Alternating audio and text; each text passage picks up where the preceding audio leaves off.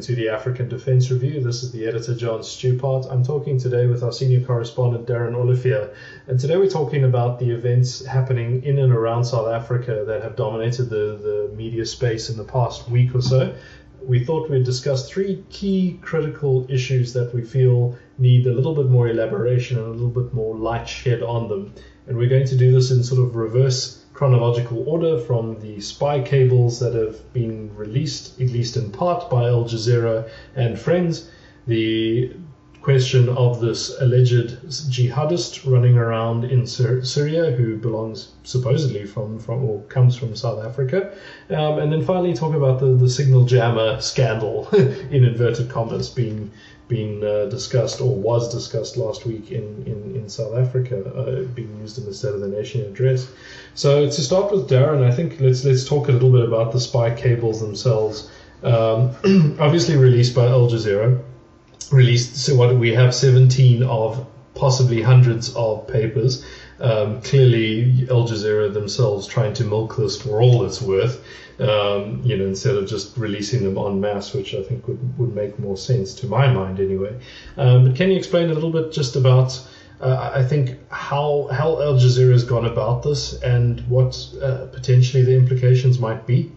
So they appear to be following very much the same type of model as WikiLeaks, going through probably about, I'd say, 20 or so documents at a time, and reporting based on those, each day or each week or however they decide on their timeline.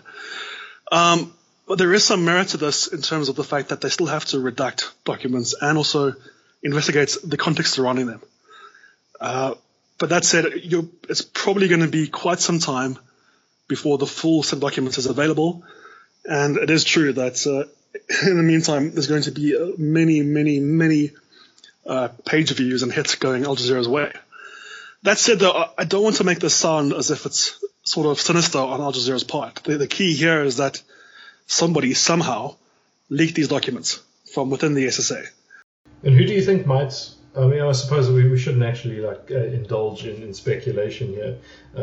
Although to my mind, I think it's something on this volume speaks either someone within the SSA itself, or possibly in my mind, in my limited capacity, thinking perhaps it was a hack. Do you think? Is that possible? I don't know, What I find interesting is that the documents seem to come from both the foreign branch of the SSA and the domestic branch. Now, before the SSA was formed, these were two totally separate agencies.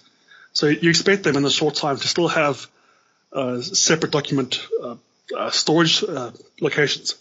So for somebody to get a hold of documents from both parts of the agency is quite interesting and intriguing. Either it indicates that somebody has access to both sides' documents, or perhaps that's unwisely, I would say. They have gone and merged the documents into a single storage area. Then again, it seems that the majority of these documents are cables between the SSA and foreign intelligence agencies. So there could even be a possibility of the leak or hack or whatever it is coming in the method which they use to communicate.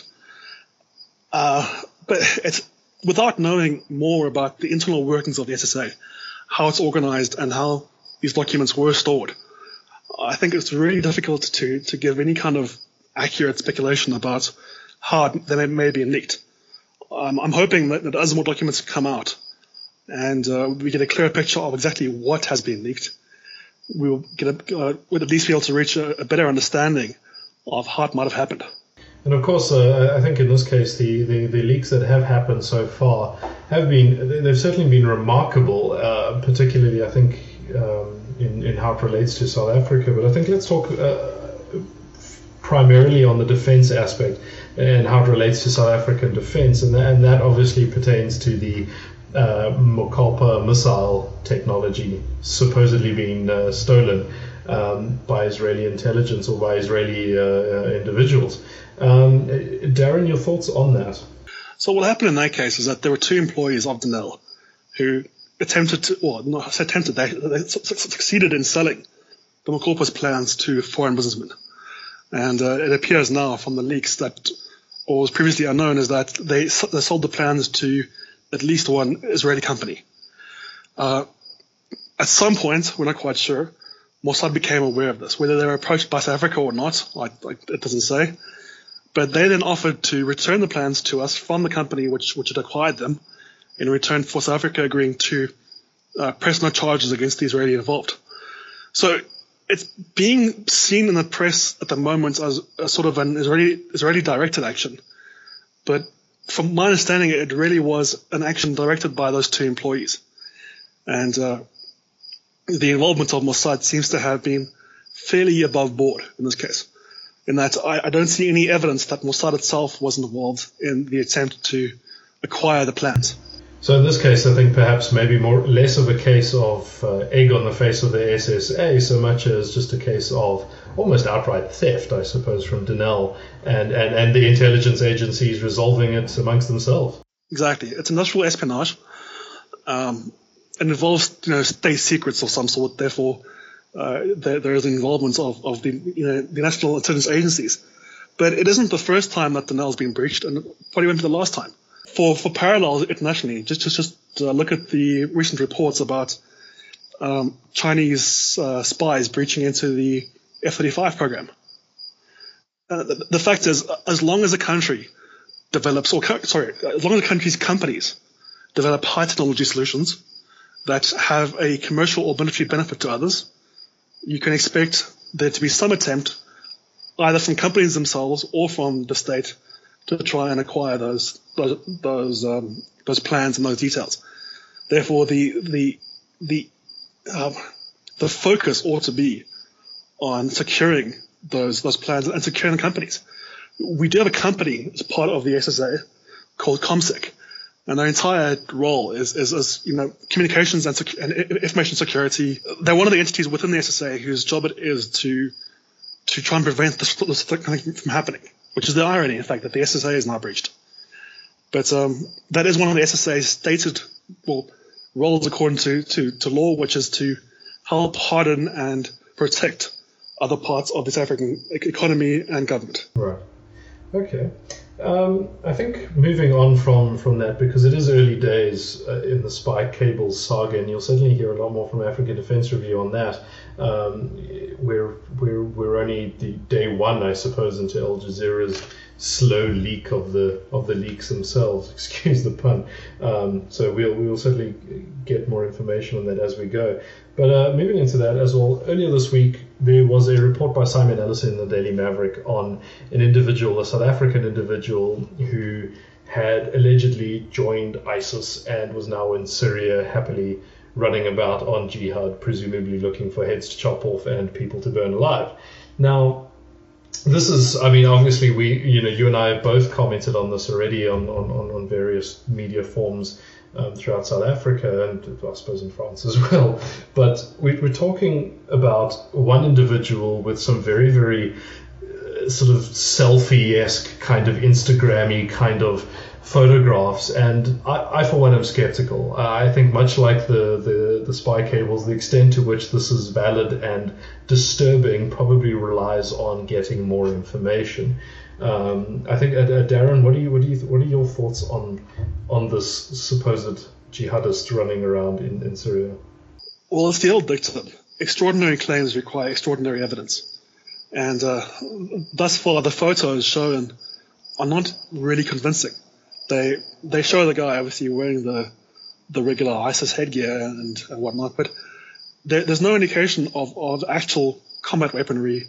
It doesn't appear to look as disheveled as regular fighters do, and the room in which he is posing does not appear to match any of the facilities or rooms or even the style of places that we've typically seen.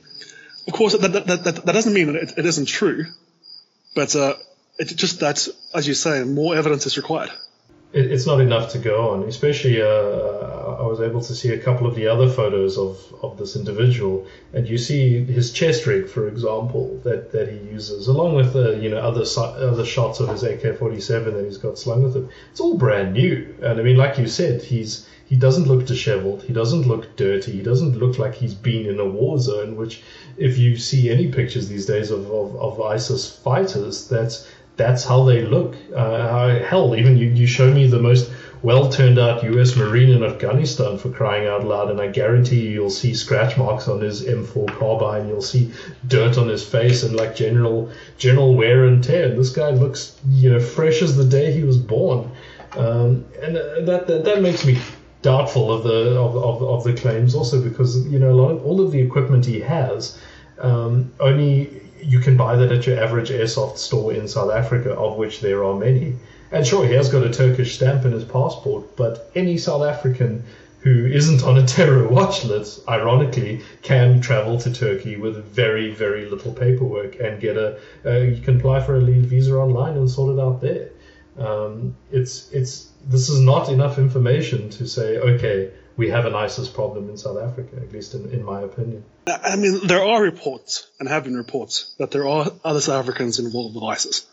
And it's probably true that on a balance of probabilities, there has to be at least one. I'd be surprised if there isn't. And, I don't want to say that this guy is not as he claims to be there, because, again, it's hard to say for certain. But I think all we're saying is that the current evidence is not proof either way. It isn't enough proof to say that he actually is there, although it obviously isn't for us to say conclusively that he is faking it. But I think that raises an important question about ISIS's media campaign that worries me about this specific case, and that ISIS get it. They understand the propaganda of the deed and the importance of getting the message right, which is why they have such a relatively high production value in their savage executions. It's why they have quite slick introductions and good general cinematography. I mean, good in the amateur sense, not good in the Hollywood sense, I suppose. Whereas this individual seems very much like I don't know, sort of a guy in his early 20s taking selfies on Instagram. Possibly, supposedly his account was tracked to Syria, but not impossible with current VPN technology to replicate. I don't know. I mean, I think we agreed in that. We need more information to go on before we can see anything. I think on the Daily Maverick, if I remember correctly, on that article by Simon, it also mentioned something about a grenade. Another picture that was ahead of him with a grenade in his hand. In this case, I think getting granular with the details makes the difference. And I think, what kind of grenade? Is it a Soviet one? Is it an American-made one? Either are plausible in Syria, but just things like that would help lead towards evidence, much like the Brown Moses blogger was able, with enough evidence, to prove chemical attacks originating from the Syrian regime last year, actually, if I remember correctly. So too would it be possible, with enough information, to, I think, better ascertain whether this guy was the real deal. And I must say, what I found particularly striking was that if you look at these sort of publicity photos of other ISIS fighters, especially those from Europe, the camera is always held by somebody else. It's almost never a selfie, and it's taken in some kind of heroic pose, because there's not the feeling that there's nothing to be ashamed of. In fact, they want to publicize that these guys are with ISIS, and that they want to publicize that people are joining, because obviously, as you said, this adds to their attempts to recruit. So for the fighter to be taking selfies alone in a room without any other ISIS member nearby to help him with the photos does seem a little bit far-fetched. Yeah, and I mean, perhaps, again, to go back into the speculation pool, I mean, perhaps he had just arrived in Raqqa or something like that, and he was literally a fresh-faced recruit ready to be targeted by NATO's or by the Western Air Force's drones. I term them drone bait, the new guys. But maybe he's just freshly arrived, got his phone and his internet connection, and thought, okay, while I'm sitting here waiting to go to the front lines, I'll take some selfies and send it through. But we don't know.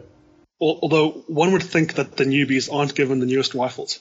That's a good point as well, actually. Generally speaking, it's in any military as well. Even if you're new in the army, you generally don't get the new shiny assault rifle. You get the shitty old one excuse my French, you get the crappy old one that's been, passed down with the bent barrel and the, faulty springs in the magazines.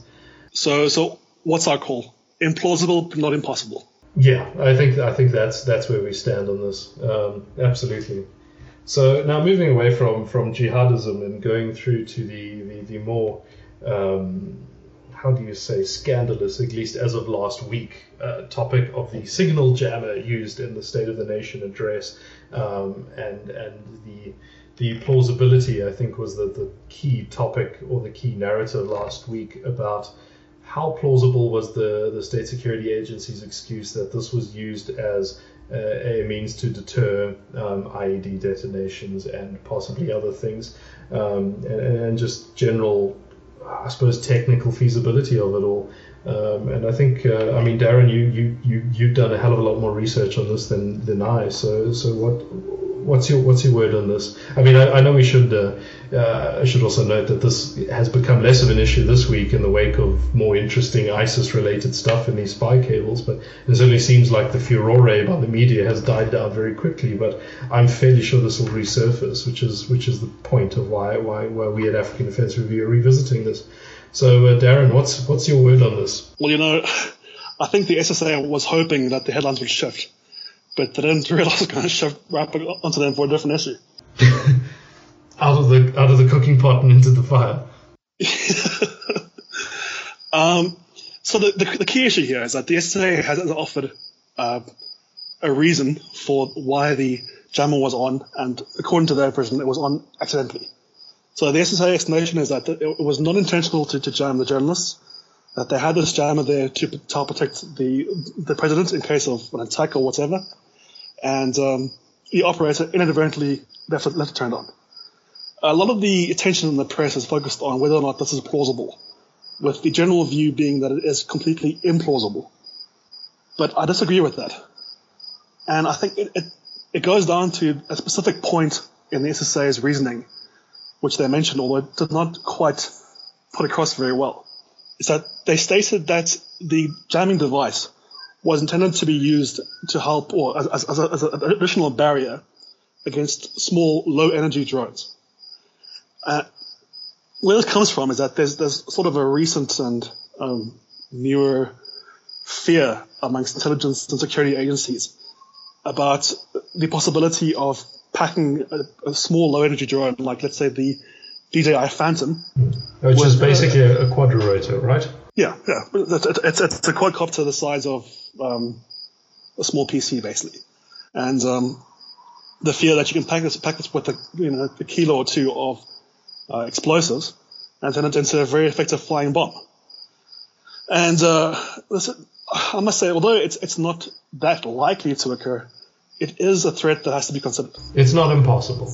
Correct. And the biggest problem with this sort of threat is that it's so hard to counteract, because even though these are low-energy drones, they move at a fairly high pace, and any attack from above or at that scale is really hard to defend against. Can you imagine the panic, for example, if security services open fire into the air at a quadricopter flying around?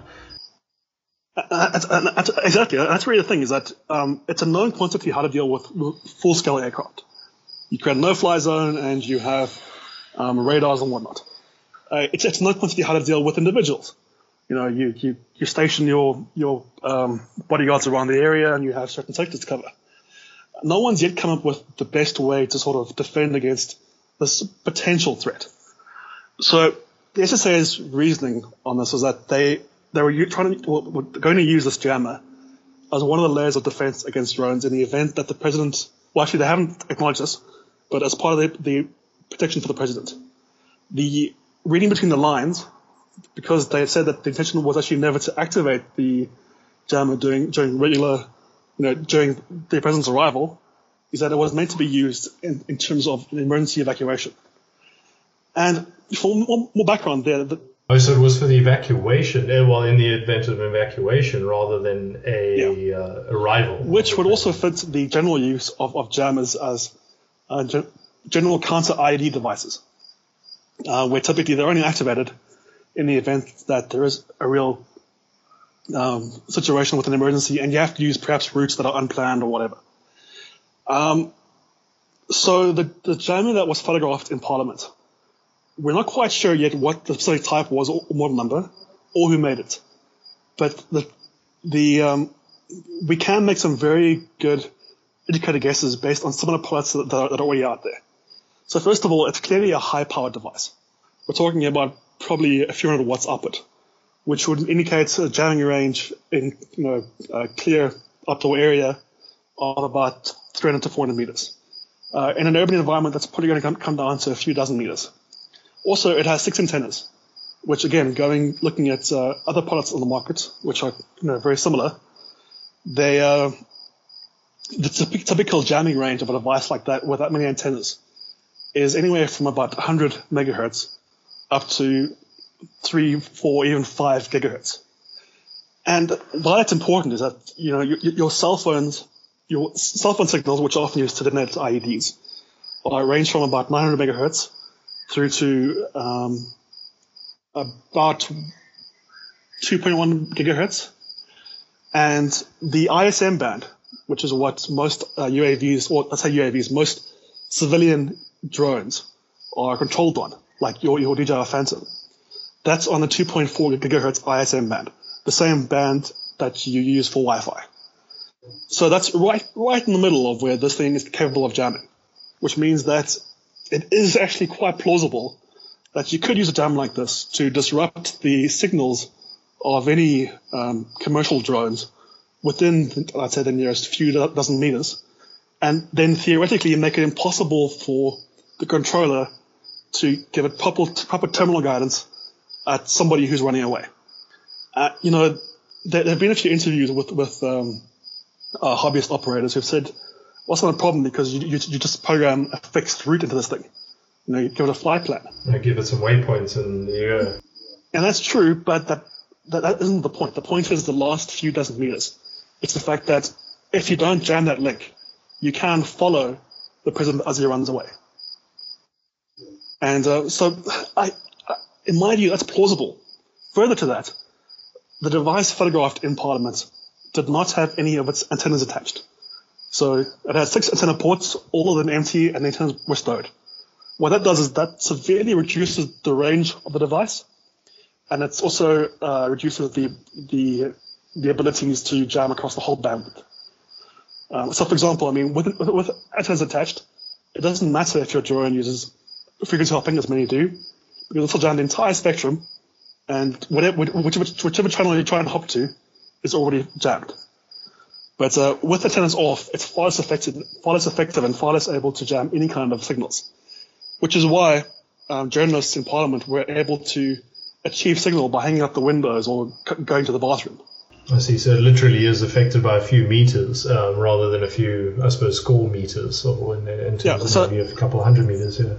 So in theory, looking at the current device, with antennas attached and running at full power, that thing should have been capable of blocking signal in the entire parliamentary precinct, not only in that sort of limited space.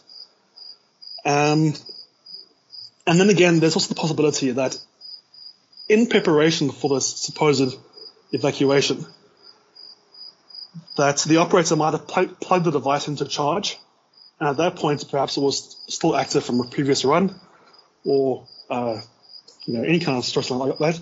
Yeah, let's never rule out human error for even the most professional organizations. Well, that's again the thing. It's never attributed to malice. What can be more adequately explained by incompetence. I think this is the issue here, is that I'm not saying, or at least we're not saying, that the SSA's explanation is correct. That's not at all. We can't make that call without actually having been involved in the actual action. All we can say is that the SSA's explanation is not implausible. I mean, based on the technical specifications of that jammer, it is plausible for it to be used in that fashion and in that purpose, for that purpose. Yes, and it is plausible considering the fact that there are no external indications visible of activity that an operator might have activated inadvertently. Yeah, and I think that probably the most plausible of everything is really incompetence, or just human error. People make mistakes, yeah. Yeah, people make mistakes. And in fact, in a way, that to me is almost scarier because one should hope that the operator entrusted with the device this powerful should not be making kind of errors. Yeah, particularly if it's almost used in a sort of last line of defense kind of measure against unmanned drones and IEDs in a respect. If the person operating that isn't aware when it's on or off, I certainly find that far more disturbing than the excuse given by, or the reasoning given by the SSA in the first place. I think it's far more disturbing a reason. And aside from that, the device was left unattended in a room where any journalist or any other person can walk up to it and sort of mess with it. Unplug it, put it in a backpack, and run off with a very expensive piece of kit. Yeah, and have some fun with it. So my view is that were the intention to, well, put it this way, if the device were found hidden in the roof, let's say, with all antennas attached, I would say complete, pure evidence, there's no argument that it was designed and intended to jam the phones of journalists and MPs. But without that kind of smoking gun, I just can't come down on one side or the other. So I think the media houses that are saying conclusively that it was meant to jam journalists' phones are, in my view, making a mistake. A bit hasty, in the words of the Ents of Fangorn Forest. So again, it really isn't that we ought to give the SA the benefit of the doubt. Not at all, in fact. They're the ones who really need to prove their own reasoning here, because this is a horrible mistake to make, and it's really not something we ought to forgive. Absolutely. Okay, well, I think in this case, the lesson of the day today is, I think, evidence and the need for more, and the need for more information on all of these topics. The first one, the spy cables, we'll get. The jihadist, I think, remains to be seen with the single jammer. I think we've seen as much as we'll get, and that's about that. But Darren, thank you very much. I certainly appreciate the insight and analysis, and I think hopefully this will be a pretty good foundation, I think, to start the media cycle going into March, because this certainly is not the last I think we've heard of any of these topics. And rest assured, again, African Defence Review will carry on with that. If you've listened this far, congratulations. You can consider yourself informed on what's going on in South Africa's defence and security sphere. You've been listening to African Defence Review. You can subscribe to us on Twitter at African Defence, or simply just subscribe to our newsletter from the website itself, africandefence.net. Thank you very much, Darren, and good night.